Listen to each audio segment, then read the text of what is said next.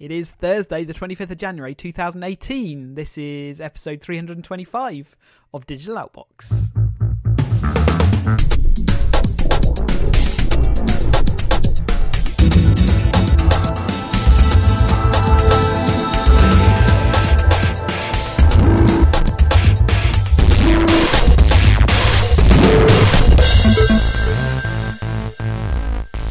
Welcome to another episode of Digital Outbox in the new year. Ian, you tried to trick me up by leaving 2017 in the show notes. I got it right, so there. Welcome to a new episode and a new year. It's good to be back. Sorry it's taken a little while. It's taken a little while for us to get coordinated and get everything sorted, but we've got a nice juicy episode for you today. I am Chris, and as ever, Ian's, as notified, is in the other hot seat. I'm in a hot seat. I love the fact that you point out I was wrong in the show notes, even though it's our show notes, and also that you highlighted and I just read it, but didn't fix it. That sums I couldn't up. cope with talking and typing. I was having enough trouble with talking. So I do recall the other night gaming, and you said you are such what do you call it? You know, you can only do one thing at a time. Yeah, as soon as I'm doing something else, the other task goes out of my mind. But then you're like that as well, so it's fine. So as long as we keep thinking about podcasts, we're going to be all right for the next, I reckon, 45, 50 odd minutes of this one, because there is quite a lot. We have chopped out a lot of content which actually ended up being a bit irrelevant, but we have still got a fair bit to get through because we've been away for so long. So let's get started, and we're going to start with Facebook and their facial recognition. So this is a new feature they're offering, and it's based around their facial recognition software recognizing you in photos when you're not tagged in them. So Facebook's been able to sort of identify people's faces for a while now, and it's helped in suggesting tags. This is going to allow you to monitor photos that you have access to view, but you have not been tagged in. So potentially photos out there of you, and just lets you know they're there. We'll tell you that they're there, and you can then request either that you do get tagged in them, or maybe that photo gets removed. Yeah, we talked, I don't know, 2 years ago, 3 years ago, it feels like, that we talked about how all the companies have got facial recognition, and it's just who's going to switch it on first. But this feels like a kind of sensible thing. And if somebody posts something and it hasn't tagged you, so maybe like incriminating you in something, or saying, look at what this idiot's done, or whatever, at least you get to know about it now. Yes, and I think it is born off of all the safety sort of talks around safety discussion around Facebook, and people being added to being in content that they don't necessarily want to be seen in. And I'm sure it could also save some embarrassing situations as well. So there you go. So don't mind it. I quite like the fact they're getting in the technology they wanted to put in the first place based on safety grounds, rather than the technological grounds, which they probably would have liked to have just done it but felt they couldn't for privacy reasons. But yes, I don't mind this feature, and I quite like it. It won't help you find photos that you don't have access to. So if people are sharing things privately, or you are specifically excluded from the privacy visibility, then you won't get to see those. So it's still not, you still don't get to see everything, just things that you have got access to. It will let you know they're there. They're also talking about a lot of changes to the news feed again. And they have been talking about this since we've been away, and all the things that's going to happen. And they're basically their first step that they came up with when we first went offline was they're going to reduce the number of business stories you're going to see. They want to put your friends' news, friends and family's news back sort of forefront. Facebook feeds were getting very promotion heavy, and actually there were a lot of brands did like using Facebook because they were seeing some really good returns on sales when they were advertising. But that Facebook has found is that the detriment to the actual user experience, and people were just being bombarded with marketing messages and offers, and they were losing their sort of the whole core concept of Facebook, which is keeping contact with your contacts. Absolutely. You use Facebook a lot. Or you use it more than I certainly do, and I got a bit frustrated. I guess there's two things that frustrate me. One, as you said, brands were overtaking it. That was always the stuff that was getting surfaced. and see giving me content in like not in the right order. You know, especially it's more on Instagram. It winds me up. Still, that's not changing. So no, but even it now, really that's not irritates me. Give me the option to change that. And I know they say that it improves, you know, social engagement and all that kind of stuff, and you know they're surfacing the best content. But sometimes, you know, somebody will post like I don't know, like build a Lego model, and they'll do it in like, here's the 5 steps that I took, and you'll see the fourth one first, and then you'll see the second one, and then you'll see the first, and then the fifth and the third. And you're like, that's ruined. It's right. Anyway, this I think is a good thing. And Zuckerberg also, I liked how this year he said he does like a challenge every year. And then like one year it was like I'll only eat what I catch kind of thing. And there was another year about meeting people and doing things and reading a book a week and all this kind of stuff. This year it was to fix Facebook. Basically, he's going to be the CEO this year. He's actually going to get back to Facebook. Yeah. And I think it's just I think there's a bit that they thought they had to compete with Twitter. And had to get all the brands and newsy stuff, and the reality is they didn't. Oh, I think the brands and the newsy stuff, I think, was purely based around they needed to get some money, and quite frankly, they were very successful at doing that. Maybe, but it doesn't feel, you know. And the other thing, they've been one of the most successful monetizations of all the social platforms. It does, but it feels quite tired to me. I don't know why. It just feels like it just feels old and a bit tired. May feel old and tired, but nevertheless, they are the ones making money from brands, and brands want to spend the money there, and brands are seeing the return from click-throughs and, you know, all those things. And, you know, cost per click is good because you can focus it down to a particular user type. So for brands, it's great, but they've been a victim of the success of that, really. But they're also focusing on high-quality, trustworthy news sources as well. So that's been another big topic, obviously, with all the fake news and misinformation, you know, and things like that going around.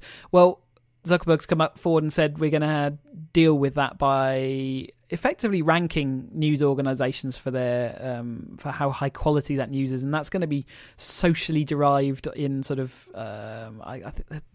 How are they going to do it? Some sort of questionnaire or something like that? There's a questionnaire, and the first questionnaires came out yesterday, and they're a bit weak sauce, to be honest. It was like, you know, 2 questions, and do you trust this, yes or no? And there was a couple other, you know, there was one other question with like 4 choices. And it's a hard one for them to manage, though, because it's asking people to they are censoring the news. They're censoring it, and I wonder how much it can get gamed by. You know, so like, you know, will fake profiles be able to game it and force, will an untrustworthy source be, you know, via questionnaires be seen as a trustworthy source, and vice versa? I guess, though, you know, could somebody, you know, could it be, you know, could easily a Reddit, you know, thread just say, everybody, when you see this, make sure it's, you know, voted down. You know, so BBC is classed as non-trustworthy and Daily Mail is trustworthy. You know, it's. I guess their argument though is that, you know, things can be gamed more just by, or not even gamed. They're just socially.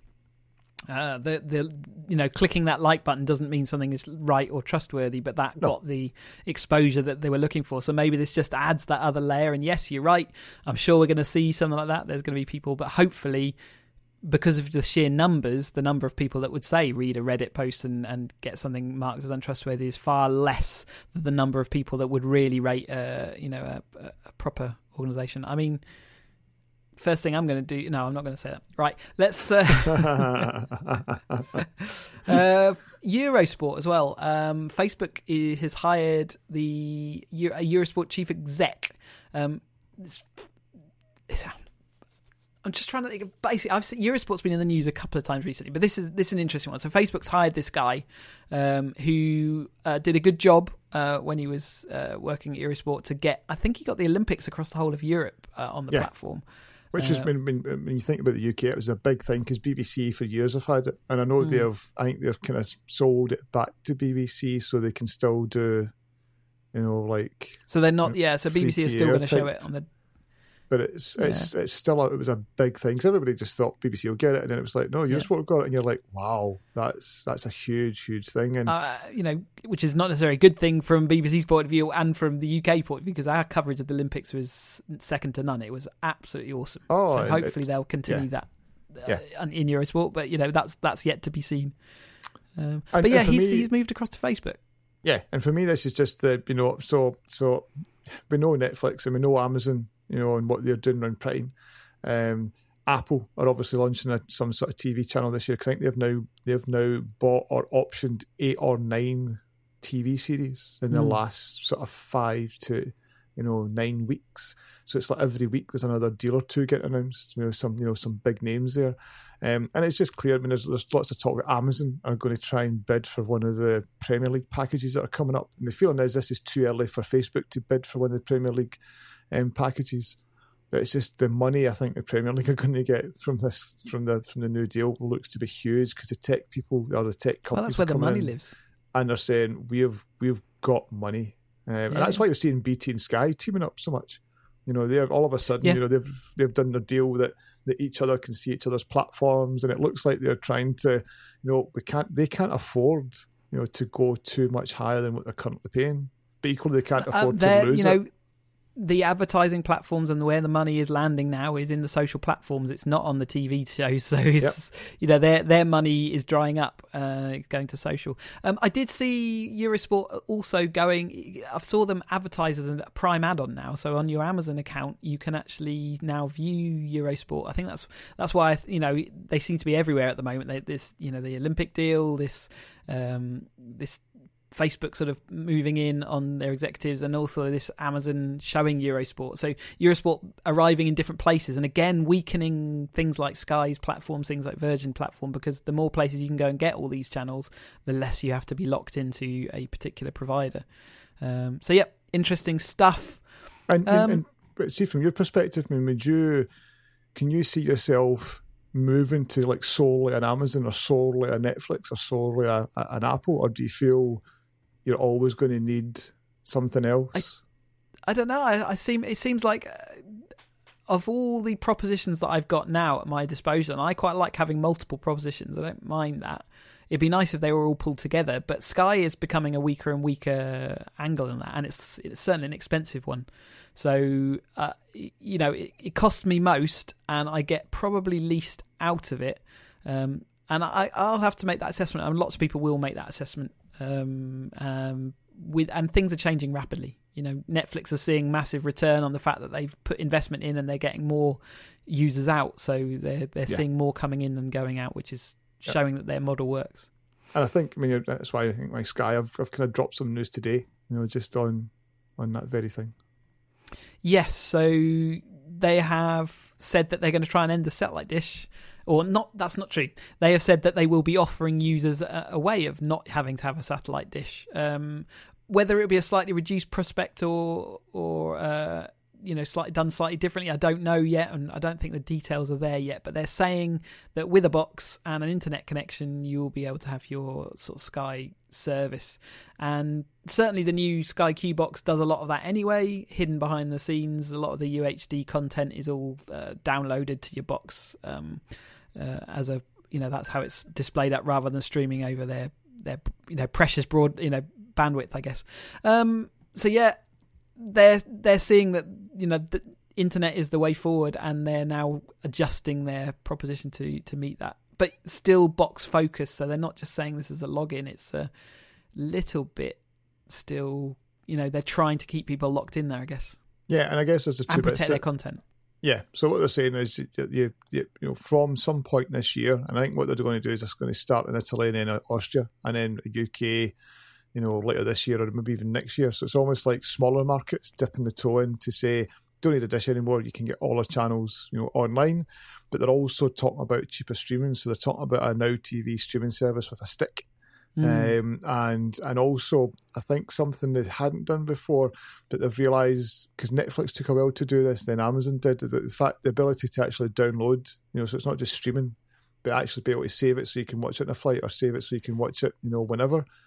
And that's been a real problem with the Sky service, is that even their mobile service only works within the geographic bounds. As soon as you leave geographic bounds, you cannot watch that content, even if you have downloaded it. So it was kind of a real disappointment for a lot of people that, even though you could download things onto your tablet, you couldn't actually watch them as soon as you left the UK, which seemed really silly and seemed pointless. But this sounds like it will allow you to actually watch that content on this Now Stick in different places when you take it abroad, but I'm not 100% on that yet. Yeah, so I think it's just they're a big behemoth, and they're having to fight, Netflix and Amazon's, and obviously they see Apple come along and the moves, as we've just talked about with Facebook, and don't forget, Google's there as well. There's just so many big, players now for TV, and it's like you say, the Sky proposition feels expensive for what you get now. Yep. But I don't think I would drop it yet.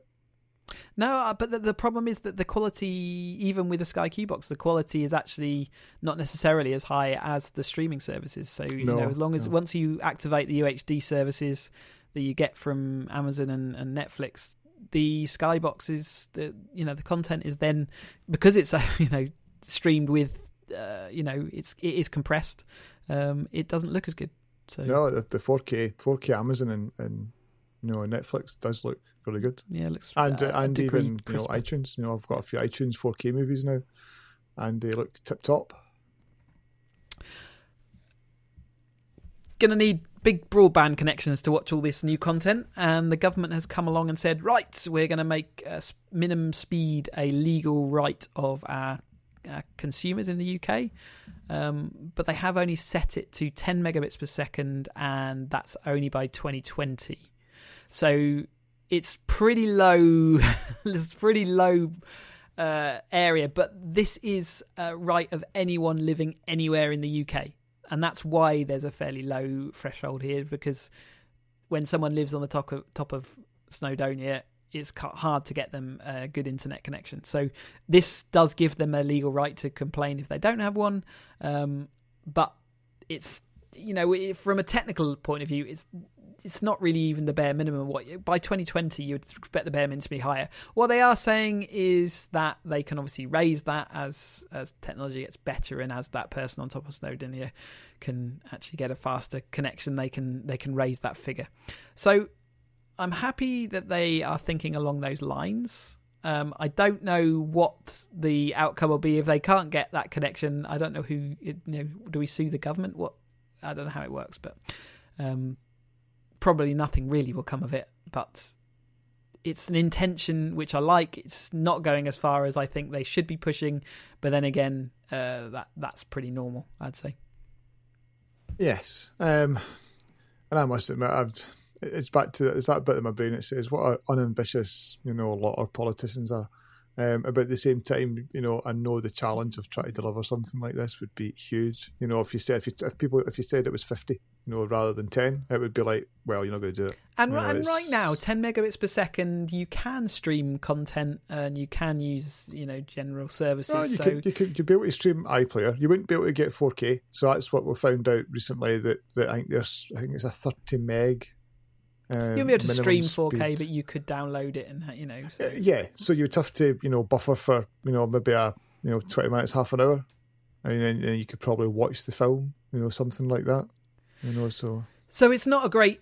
But I mean, it's fine as far as if you're running a business and your business is not moving around big assets through the internet. It's actually just dealing with the internet as far as maybe running a shop or being able to be in contact with like email, or just a slow connection to your email server at work or whatever. That would do it. It would cover that, and I guess that's step one. It's still it's the haves and have-nots. It's back to I'm on about a 3.5 gig patch coming out every week for PUBG right now, and it comes in about 4 or 5 minutes. Yes. And I guess if I was on 10 meg, that's a couple of hours, probably. It's a different world again, and we get very used to having our high-speed side. So anyway, there we go. BT have launched a product that guarantees minimum speeds. 2 of its services, they're going to guarantee a minimum of 100 megabits per second, saying that if it drops below that, I think it's 4 times a year, then there's you get refunded. I don't know how that. I don't know 20 quid. How much? Sorry. 20 quid. So what they've said is if it drops below that speed, and I don't know if it's you have to, I think I saw somewhere saying that you have to do a speed test and have proof, but if it goes down, 4 times across a year, and again, I don't know if if I do a speed test now, do I need to wait a day before I do another one? Is it over a, you know what I mean? What do you, there'll be some Weasley words in there, but, it's more expensive. but they are saying they're guaranteeing some speeds on They're it. talking 55 and 60 quid-ish. So we're talking, and Yeah. the service is rated at 152 megabits per second and 314 megabits per second. And they're also in very, very select places, and they're fibre-based services. So 46 locations maxed at the moment that these things are rolled out to. But if you don't believe a standard service can give you that consistency, and would like that £20 compensation if something goes wrong, then this, that's their sales. That's their sales point, basically. I think most internet providers worth their salt would offer you some compensation if you repeatedly had internet dropouts anyway. Virgin do, but you have to ask for it. So if you phone up and ask, they will, the help desk will, if you say I've been out today and I want compensation, they can. I think the immediate help desk can process up to a day. They're authorised to do that, and if you feel you want more, they put you through to a management team who can authorise more. So if you ask for it, they'll do it. It's more like this is a marketing ploy just to say they're pretty confident this is a consistent service, and that's what makes it sell, because you get that sense. And I think it's good to see those speeds. It's like as I said, I think the last speed test I did, it was around about 220. So it's like you do get used to having that speed. While we were away, major flaws found in Intel processors. This was a massive news story. It comes in the wake of all these other things that we've been having recently. But this was all that Wi-Fi issue. So this is an issue that's been around in Intel processors since 95. And it turned out it wasn't just a problem with Intel processors in the end. No, it applies to, AMD... suffer from it. ARM chips suffer from it. So it's fairly widespread. It was pretty much everything. Yeah, it's basically if you've got a Windows machine, Mac and Linux, are all affected by it. So iOS devices are affected by it. Browsers are affected by it. Browsers allowed a loop into it, didn't they? I think. Yeah, so it was a. Now, really interesting that these things are all coming up now. In this world where we're suddenly hearing lots. This is my cynical mind, maybe, but in the news where we're hearing that Russia might be becoming a more and more, according to them, more and more security risk, and companies abroad and organisations abroad are seeing big hikes in the amount of cyber security threats that they're facing. Suddenly, flaws and defects in core elements of computers are suddenly being fixed and being found.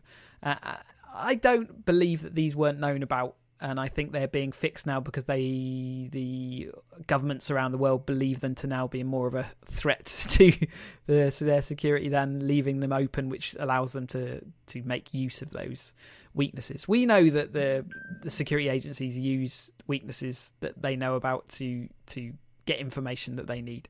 I guess they're thinking this is now too big a hole to leave unsupervised. Yeah, I mean, I don't think. Well, is that cynical? Is that well? Or do you think that's cynical. likely? I don't think nobody has known about this for 22 years. I can't believe that. I don't think companies have deliberately left it open. I don't think it's like something Intel knew about this and has repeatedly not done anything about it. I think it's it's too widespread in my head anyway to have been deliberately left. And I know the guy in the team that found it, who was a guy from Google, and there's a number of others, found it all last year. We had to sign NDAs to give companies time to patch it. And I think that's the worst thing about it. So the patches have come out, and some of them, there's a small performance hit. Others, that's fairly significant performance hit. We're talking up to 30% in some cases. Yeah, and even some of the cloud services I've seen a little bit higher as well. Some of the early Intel and Microsoft patches have had to be withdrawn because they were causing crashes. And the guy behind Linux, he was scathing the other day on just how bad the Intel patches are. Just saying they're not addressing the issues. And even similarly, the new Intel chips that come out this year, they're going to have a BIOS option to enable the protection, but by default will be disabled, which just seems. And I think they're all scared of the performance hits that I guess in their world that's too big, and for the consumers, maybe the reality of the threat that these issues pose are very limited. If you are a big organisation, you'd be stupid not to implement them. If you're just a home user, maybe they're thinking, does a home user need to have this hit of the performance? Until we can figure out a way of building processes that don't take the performance hit. Yeah. And there's two bits to this. There's the meltdown bit, which there are some exploits. There's not known exploits out there, but it's easily demonstrable, what can happen. So there was some videos going around of just somebody typing their password and somebody just grabbing that password. It's as clear as that. And it's as we said, there's some JavaScript backdoors into it as well. So browsers are now being patched. And I think it's just the way the world's going to be. That everything's going to become more secure and more locked down. And we'll see we'll see things that we take for granted maybe starting to suffer as well. Some of the interoperability we see between browsers and operating systems, and you'll be like, ooh, that doesn't work anymore. So yeah, fun times. Security coming a bit too late for Carphone Warehouse, who after their 2015 hack, we talked about this ages ago. Obviously, they covered it all up a bit, and the regulator looked into it all, and the data watchdog has handed them a fine of £400,000. So their maximum, the ability they've got to actually fine is $500,000, so 500,000. And they didn't quite reach that bit. They said for someone of the size of Carphone Warehouse, they should have been paying far more attention to the security of their customers' data, and they had multiple inadequacies, and basically it was unacceptable. So they have been fined very nearly the maximum amount, but not quite. I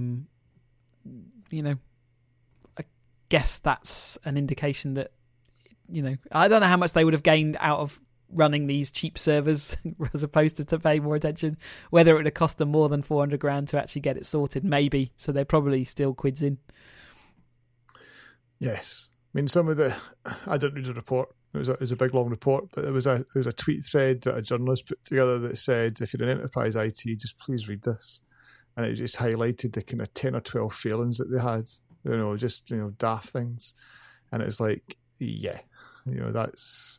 There was some basic stuff in there that may or may not have helped or prevented, but it was like, yeah, it's back to, if there's something, if a hack like this happens, it is highly, highly embarrassing. Yeah, it should be, but I think there's been so many of them, it's actually less embarrassing because of the dearth of them. It's actually taken off the pressure. We all take it for granted. Yeah. Nobody. I'm amazed that some people just go, really. Yeah, it's just like, it's almost like identities have gone almost. Yeah. It's gone. Echo Spot got released. This isn't that long ago. We're slowly coming up to more recent news. This was the base of the little circular device that has a little screen and a little camera on it. It's designed that you can put it, say, by your bedside, and it can act as your alarm clock. It has a camera so you can do into Echo device calls and things like that.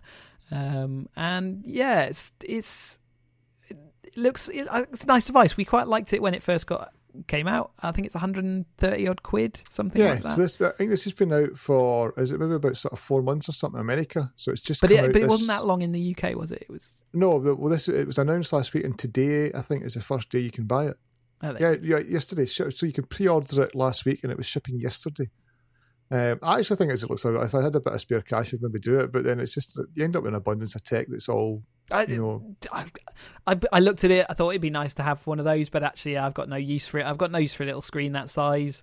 I don't want it sat on my bedside table. I don't want to call anyone with it. It's not going to be a sensible thing to actually watch anything on a screen that big. So I have no particular need for it, but I do like the fact that it exists. You just want to say, Alexa, broadcast while you're sitting in bed, and it videos you. Well, I'm, as much as I would want to do that, I don't think anyone would want to see it. I don't know. There you go. So there you go. It's nice. It looks like a nice device. I haven't really read any reviews of it, but it's another feather in their home kit type bow, isn't it?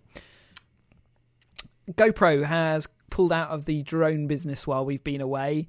So they had some issues with their drone, their Karma drone, and they had to do a recall on it. And basically, they didn't sell enough of them, even though they were fairly high up in the actual sales figures. It really wasn't.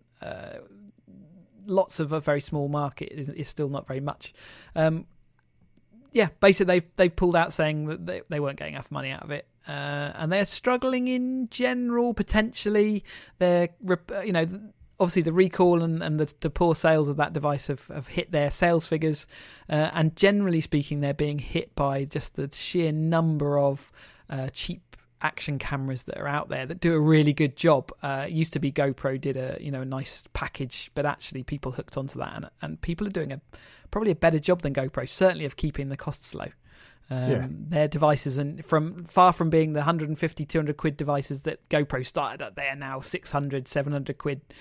You can buy a nice decent camcorder for those kind of prices nowadays. So no, absolutely. I mean, the fact that during this announcement, they also said, we're cutting lots of jobs, and also the Hero 6 Black, we'll cut $100 off it. And that's their key product as well. Yeah, and it's just, as you say, there's too many. So there's too many other big brands competing at that same or cheaper price, and there's too many rip-off brands.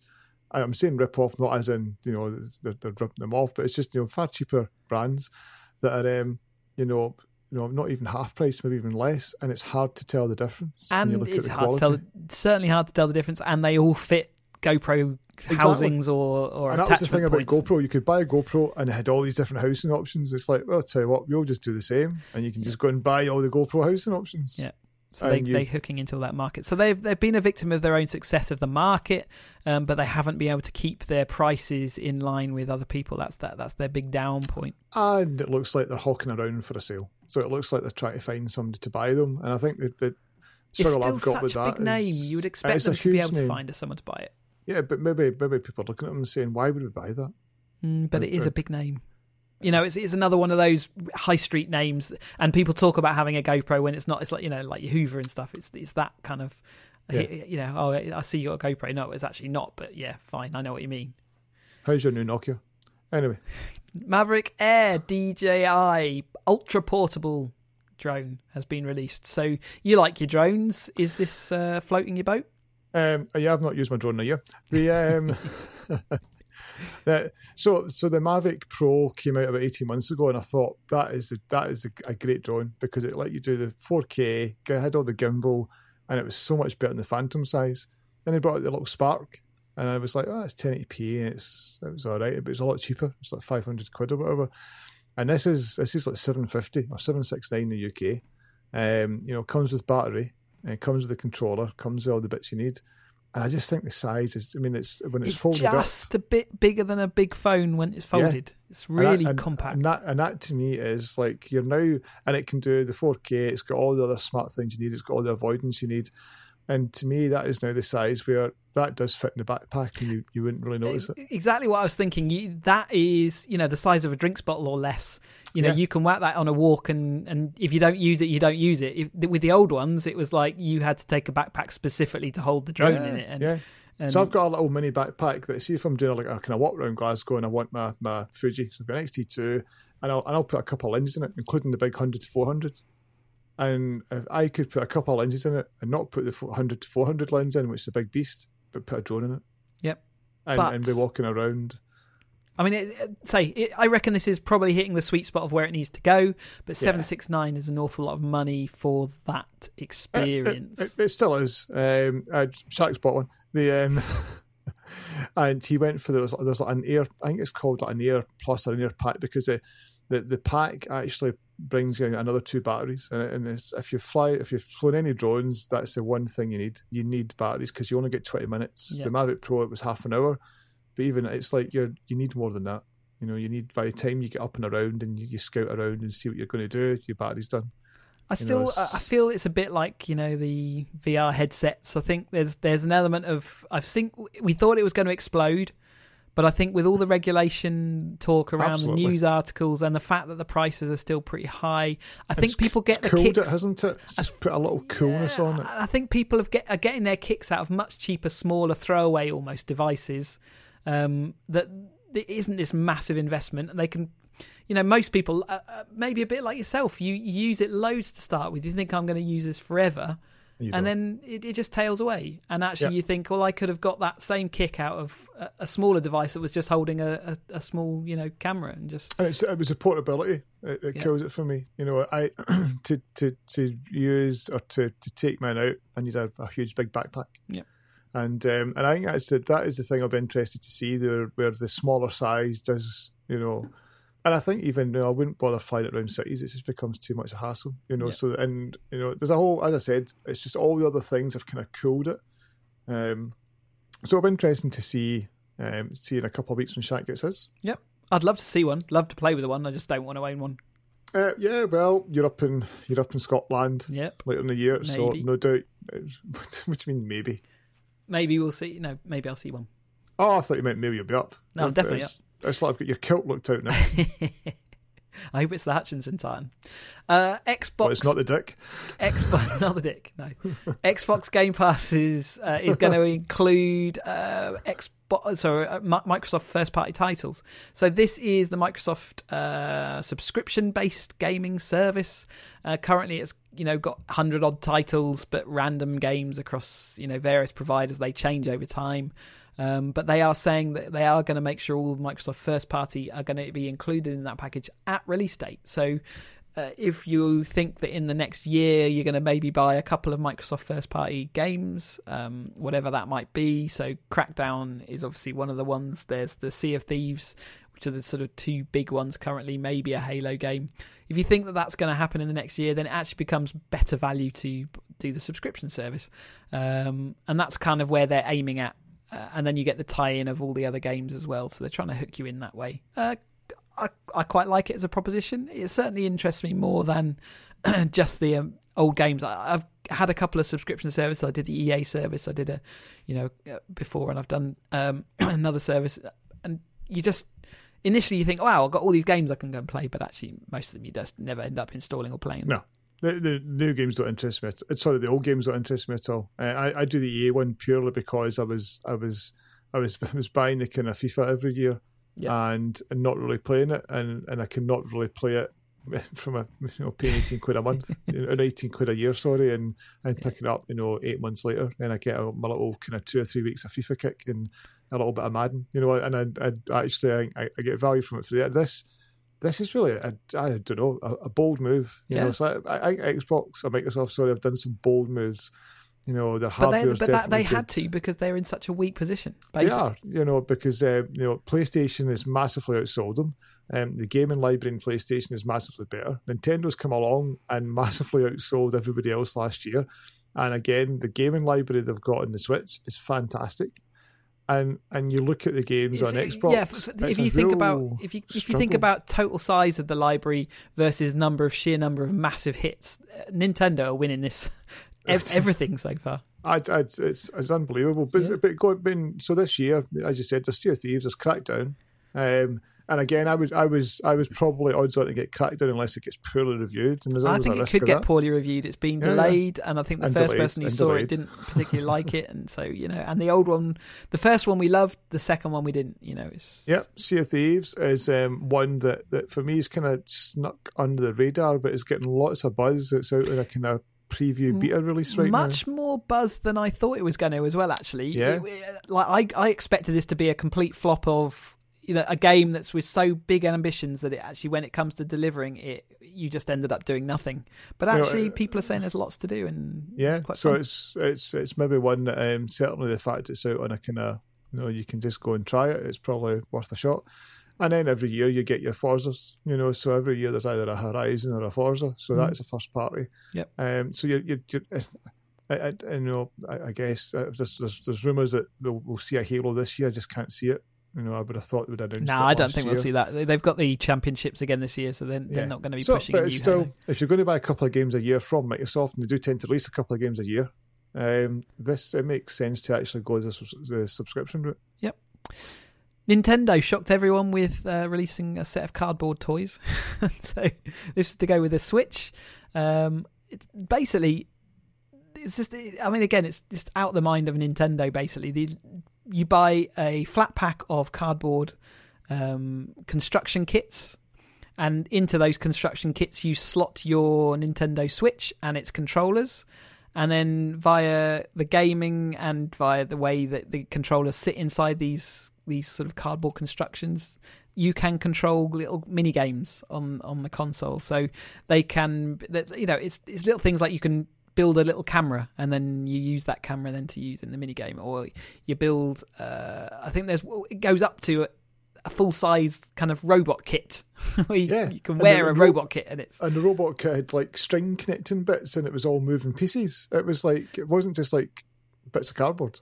So there's some really good sort of, if how robust these things are. That's probably going to come into question, and how long they actually last. But from a kid's imagination point of view, and even let's say adults' imagination, I love the idea. I think this is great. I think it's clever, and you can see it being a massive Christmassy type hit. Just that whole sit down and make and then play with, and the engineering side of things of how do all these things hitch together, and they did look interesting, and I love this idea. And it really sparked the imagination of other people. Journalists have generally loved it. Yeah, and I thought it was. Yeah, I thought it was great, and it was almost like only Nintendo could do this, and only Nintendo could make this work. It's just and there was some articles that said 40 years ago they were selling cardboard toys and kits very similar to this. And it's just amazing how it's moved on. So they're doing the same again, but just the by able to use the Joy-Cons, all the integration. I loved it. Even the video. At first I thought it's a bit Mickey Mouse, and then the kit's got more complex to the video. And then you saw people playing it, and then you saw people customizing it because it encouraged you to paint and do your own thing. You're like, that is, it's like Nintendo thinking outside the box by getting involved with boxes. Yeah. There you go. It's clever stuff. HQ, this is a trivia app that you've been banging on about for ages now. This was I've mentioned it to you twice. It was a US only Jesus thing, Christ. Basically, where you could just sign up, you get entered into a quiz, and they do things like having live hosts sometimes, but basically it's a general knowledge quiz, and there's a big prize at the end of that quiz. Depending on how many people actually win and answer the questions right, it depends how much money you get on that share. But basically it's almost a money for nothing if you sit and play these HQ quizzes. It was only US, now it's been brought to the UK.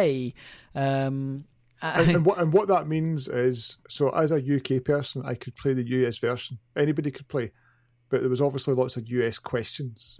Like who won the baseball World Series, 3 years ago, and you'd be like, ugh. Yeah, so you're a bit out of that one, yeah. So what they're doing now is UK specific ones, as well as you can still join American ones. Yep. So the American ones are tending to be 8 UK time for an afternoon game in America, and it's like 2 a.m. in the morning. Yep. There's now UK games, it's sort of 3 in the afternoon and 9 o'clock at night. And say the big hook is that there are cash prizes on hand. It's a big social thing. I'm still skeptical about this. It's got some big people behind it, so maybe I shouldn't be. But it's money for nothing. So they're looking to sell your data. I'm sure they'll be doing something in there. This is certainly a land grab at the moment because their top prize is around just over £7,000. But you're likely to have to share that. But so you're looking at £7 to £15 kind of payout average. Yeah, it depends. Some of the games haven't been won, so it rolls over. And there's other ones that's maybe like 3 people, share like $1,000. So you can if you keep involved, and it does work, and you can see how it sparks the imagination, but you don't get money for nothing. No, you don't. And I'm sure what they're looking for is somebody to acqui-hire the whole thing, and make it some sort of exclusive, or they're looking for at some point they'll bring advertisers in. Like every of course they will. Platform, there'll be something that says, we're now getting. I mean, it was a couple of American games I joined. There's 1 million people playing, and it's like amazing. And that kind of viewership, big TV channels live off a lot less than that. So yep, absolutely. Just interesting story. Apple have pledged to use to have $350 billion investment in the US economy over the next 5 years. Some of that will be repatriating some of their money that they've got stuck abroad. But basically, they're also saying they're going to build another campus. I just find it interesting that they're doing it within the Trump administration.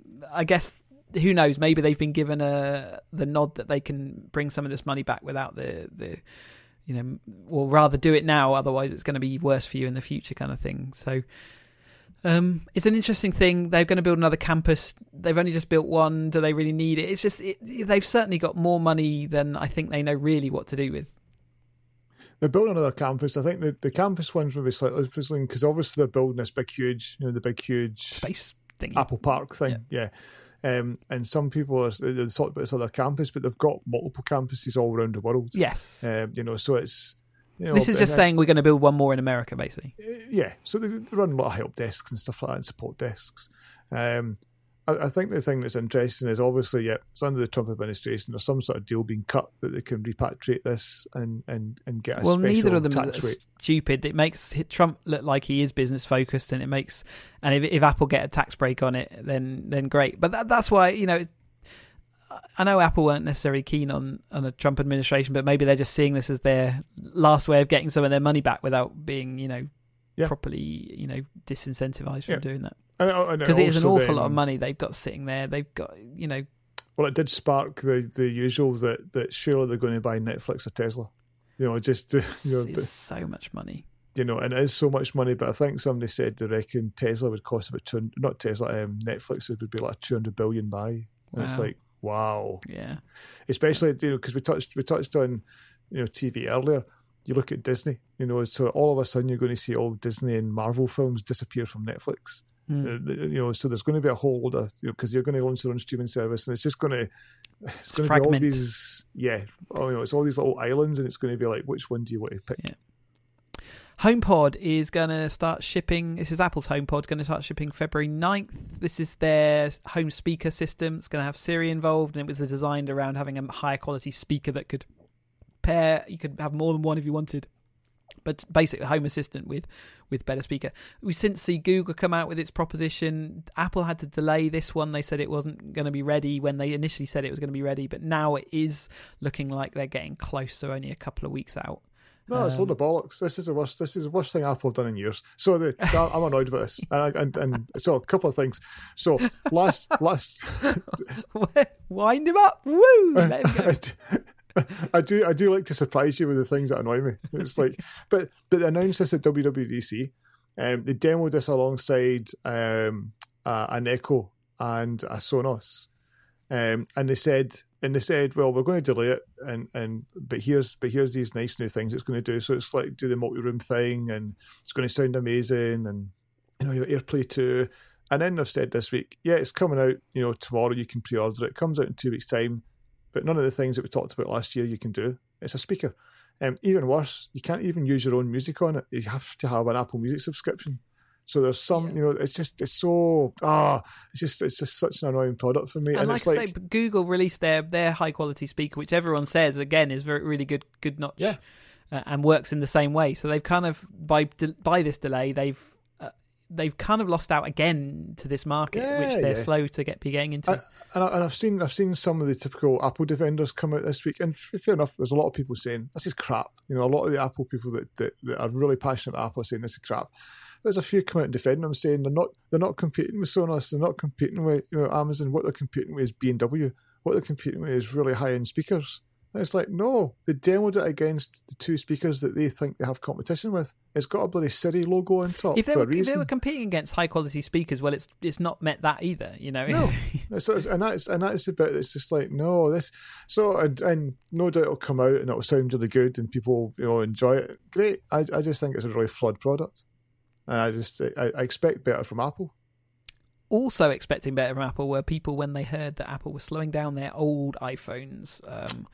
Boy, oh boy. This kicked up this was in the news for days on end, but basically people did the investigation on devices and found that with some of the later releases of iOS, older phones were definitely being slowed down and throttled.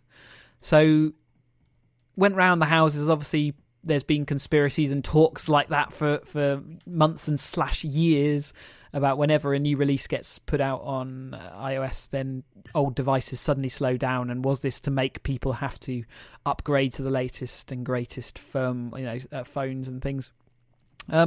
So that all kind of got ignited by this investigation, which kind of proved that the older phones were being slowed down. Apple then did have to come out and clarify, and they said, yes, we do this. Sorry we didn't tell you about that, but we do this, and we do it to protect degrading batteries and to keep them working, and basically peak flow of power. If a processor suddenly starts requesting lots of power from an old degraded battery, then it could cause crashes. So that's why we had to slow things down. Now, I don't know the details as to whether do they slow it down based on model or is it purely based on age. I don't know roughly where we got to on that. So where it's ended up is they're only applying this to certain models. It's not all models, and it was basically what they were trying to avoid. And were they doing an assessment based on the model number though, or were they like as if you bought a new version of an iPhone 6, say, as in you bought it new in the shop, would that be throttled, or would it only be an iPhone 6 that is 3 years old that was being throttled? It's only an iPhone 6 if it was showing bad battery health. Yeah. So what they were trying to avoid was your battery would say 30%. Yeah. And you would start up a game, and it would instantly just shut down. Yeah. And what they were saying, and there was a battery. There was one of the podcasts listened to last year. The guy who spoke to a battery engineer at Apple, who obviously didn't want to be named and couldn't be named. And what he was trying to say was, it's a chemical reaction that we've put a scale around, that all the companies do. It's a chemical reaction that we're putting a scale around, and it's never 100%. You're never 100% and you're never zero. You're always trying to make an estimate based on the kind of demand that's coming in and how much capacity and how much you can give based on that demand. And that's why sometimes it would say 30% and it would just drop to zero. So what Apple were doing was saying, right, we can make this better. We can make it a better experience for the end user. I actually think what they were doing was the right thing to do. The mistake to me they made was keeping quiet about it. They should have been in bright lights saying this is what's happening. But it's amazing what they were actually toggling down. They were changing the brightness of the screen. They were changing the volume of the speaker. They changed a lot of CPU components down, and it was all to try and say, we're still giving you good battery life and a good experience. It's just not as fast as it used to be. Yeah. And now they've come out, and I guess there's two things. So they've come out and said as part of iOS 11.3, which is a preview just came out, but you're going to see a battery health status, and you can also say, tell you what, I'd rather have full speed. So I'm surprised that they're doing that. And again, that just shows you, I think, how much of a misstep they've made around the communications around this. But the second thing they're doing is that the battery replacement used to be $79, and they've now reduced that. So I'm giving you UK pounds here, £79. It's now reduced it to £25. And I think that's really good, but they've said that's only for 2018, which I think is bonkers. Yeah, if they can sell a battery for £25, which I'm assuming is more towards cost, it just shows how much markup they have. Yeah, and the other thing they've said, so up until now, every iPhone, and I guess that's where a lot of Android users have always had to ding, saying, well, I can replace my battery. Even though they might never did it, I can replace my battery, and iPhones can't. And Apple, in their statement, came out and said all rechargeable batteries are consumable components. It's like, well, they're not, because I can't bloody replace it. Yeah, because it's not. I'm not able to consume that. And if you're going to tell me that this year it's £25, but January 1st, 2019, it goes back to £80, that's not going to wash. So I do think they've still got I think they've been challenged around this. They've been caught. It took them a number of days for it to come out, because as you said, every year. When a new iOS came out, people were saying, this is deliberate. They're deliberately slowing my phone down, so I go and buy a new one. And that's what some people are saying. Let me replace the battery, make it clear that my battery's not healthy. Because if I can spend £30 and have a really good experience again, instead of spending £700 on a new phone. The thing is, without scrutiny as well, though, and without having, say, an option to turn it off, it's not clear. I mean, without the scrutiny, even if it's done for the right reasons, you might put less effort into preserving the performance of an old phone, because what's the point of you making the effort to actually do that? Where they're chopping off speaker and where they're chopping off brightness and where they're chopping off this processor speed. They could probably spend a bit more investigation and money on optimizing that even further. But what's the point of them doing that? And without any scrutiny, and with these invisible, features being put in that slow things down, there's no one there to tell you that actually they could do more, or when I turn this feature off, what it actually means for me is I get still a much better experience and a much faster experience. And okay, it crashes if I'm below 30% and with a particular app. At least I know that, and I'm happy to take that thing. But so at least there's people keeping an eye on it now, and maybe we'll see them actually trying to prolong the life of an older phone with maybe a bit more efficiency there as well. And it's also the bit that kind of always has interested me is if that original story hadn't come out, it would still be quiet. I know, but it would still be £80, and so fair play to the guys at Geekbench for actually, looking at all the data and saying this isn't right. Something's happening here that we don't know about. And then people straight away were like, no, don't be that. And then it was like, oh. Actually, that's happening. Like you say, the 11.3 preview is out and does have the battery status in there, so you can go and have a look at the status of your battery and turn on and off that feature of whether you want to curb it or not. But they've also released some new Animoji. Seems that's going to be a regular thing that we're going to hear about, those blooming Animojis now. What do you mean blooming? They're the best thing ever. And the health record integration. Well, but they've been done. Snapchat been doing it for years. So whatever.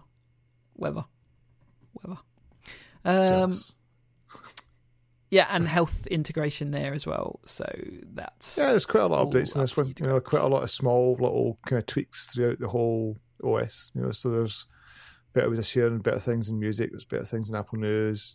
So it'll be. I won't bother with the developer preview. It's the kind of thing that I think 6-8 weeks it'll be out. So that'll do me. Magic Leap has unveiled its augmented reality goggles. So I don't know much of the history of this device, but this is augmented reality. Was this a Kickstarter or something along those lines? What, Magic Leap? Yeah. No, so Magic Leap has been as it says, this has been in the background around 3 years, and it's got the biggest amount of cash going from an amazing amount of investors, and there's loads of people that have seen it but had to sign NDAs and all basically said, see, when you see this, you'll know what true augmented reality is. But then somebody built a lot of buzz. Yeah, and then there was a kind of picture came out last year of the kit, and honestly, it was like something me and you would have made. It was just all looking like crap. And some people were saying this is going to be one of these firms that gets loads of buzz, is talked about, get loads of investment, and just never release anything. So it was really, really interesting to see them finally come out with a set of goggles which looked horrendous. As in, the article described them as an oversized cyberpunky goggle, and it is. And the pictures that even their marketing pictures, they look a bit silly. They look very silly. And there's an external computer they call a light pack, and but an SDK is supposedly coming, early this year, and so hopefully, and they're saying it will. They've not got a ship date or a price, but they're saying it will ship this year. So to me, it was like they finally come out with something just before Christmas, and actually it looks intriguing. And it's one of these things I would. It's a bit like the Microsoft ones, the HoloLens. I was desperate to try them. And when I tried them, it is impressive. It was one of those. It was like that is very, very nice. It's interesting that they did their preview with Rolling Stone. So it kind of shows where they're heading with this market. They're not trying to, at this stage, pitch it to the geek community. They're trying to pitch it to potential end users and see what they think about it. Technology community has a way of just writing things off really quickly. When actually that. We're not necessarily, we may be early adopters, but we're not the end consumer for products like this. So they're saying all the normal things like, you can have your augmented reality TV on the wall that stays in place as you kind of walk around. Let's wait and see. But I was interested to see that it's Rolling Stone they invited, which means that maybe there are some weaknesses around some of the hardware. They're saying that their little device that hangs on your belt, which actually does all the processing, is as powerful as a MacBook Pro or some sort of gaming kind of desktop. Well, that on your belt is going to get pretty damn hot then. I'm interested to see how that works, because I certainly wouldn't want to carry around a laptop stuck to my thigh all the time if it's working that hard. And I think that's still the challenge round. So like a HoloLens, there's quite a lot to it, but it's like a mobile phone kind of CPU type, and Yes. mobile phone type battery. So you're getting, so that gives you an idea in a very limited view. Yeah. Because that's I still think that's what they're trying to compete with. You've either got a really, fast compute unit, workstation, desktop, gaming PC, driving a headset via cable, or we'll see later this year wireless, or you start to, slim things down to make it fully portable. Let's see. Let's wait till some tech guys have had a chance to actually investigate and have a play. But maybe later this year, we'll see that. We also had CES while we were away. We always tend to do a CES summary. I don't think we're going to bother with a big one today. We've already been talking about an hour, and generally speaking, all the assistants we're getting everywhere, like Alexa and Google, were stuffed into anything. Augmented reality was a thing. Large TVs were a thing as ever. Nice spangly ones, but things that never seem to ever come out to the shops. So you can never really buy them, and the kind of wares that they're pimping are so expensive at the moment that you have to be seriously loaded to be able to have them. But some of some of the screens that they have there are truly incredible. That dead thin OLED type pure blacks and all those kind of nice things that it would be really beautiful to have, but they're going to cost you a small car to own. But we did see the HTC Vive Pro as well. That is basically a much improved headset. And I think they had sort of portable packs as well, so you could actually take this thing portably around. But yeah, it was all pretty clever stuff. High resolution. Yes, the resolution is almost better double. quality So it's not, headset. yes, it's not 4K. I don't remember seeing the pack. What I did see was there's a Wi-Fi unit you can stick on your head, and it does some sort of Wi-Fi back to a base station. I think that's maybe what I was talking about then. Yeah, maybe. Yeah, but it does make, because that's one of the biggest things that certainly when we have used it, the cable and being tethered gets in the way of the kind of the in-room experience, and if that can disappear, I think it will really free it up. Yep. So there you go. That's CES. Well, we shortened that one off, didn't we? It's easy to dismiss CES nowadays because it is all about there's so many devices and things that actually it becomes hard to sort of digest it all. We do. Just easier to see which ones land and last rather than having a look at all the things that are upcoming. I think the summary was excellent. I did share it in my blog last week. A kind of 10,000 word summary, not from me, but it was actually made quite interesting reading. It was a guy used to be working at Microsoft, and he was trying to deep dive into, what you see there and what it actually means and where things are going. So that's the kind of analysis that CES needs. It needs someone to take that long view, and we'll see that long view as time goes on. We just see which products land and see how they get on. All right then. I think I'm going to call it at that point. I said it was going to only be 45, 50 minutes. Actually, we've managed to rabbit for an hour. So well done if you've got this far. Good job. Hopefully we'll have some more a bit quicker pace so that we don't have so much to talk about. But it's been a pleasure talking again this year. So if you want to find out more about us, what we do, where we do it, etc., info@digitaloutbox.com. We go to your website. You don't want to... Yeah, new season. www.digitaloutbox.com is the website. You can email us info@digitaloutbox.com, and we're on Twitter as digitaloutbox. I am also on Twitter as Cheesy UK, and my racing blog academyracer.co.uk. That's all going to be kicking off again sort of come April time, so we've got the build up. I'm first out on track next Wednesday, which is exciting. So Ian, where can we find you? bloggersiand.net. I'm on Twitter as Sweeper. Great. So we'll talk offline about when the next podcast is, because at the moment my Wednesday and Thursday is looking busy. So we'll try and get to you next week. And if not, hold on and it'll be back soon. Thank you very much for listening this far, and we'll speak to you again soon. Bye.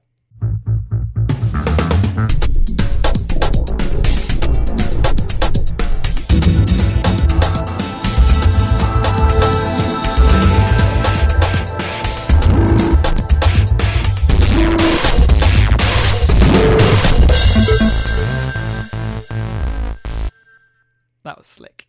You just couldn't help yourself. We'll talk offline, but it might be next week. but it won't be. I told you my brain doesn't talk and think at the same time. Huh? Well done. Let's hope that recorded.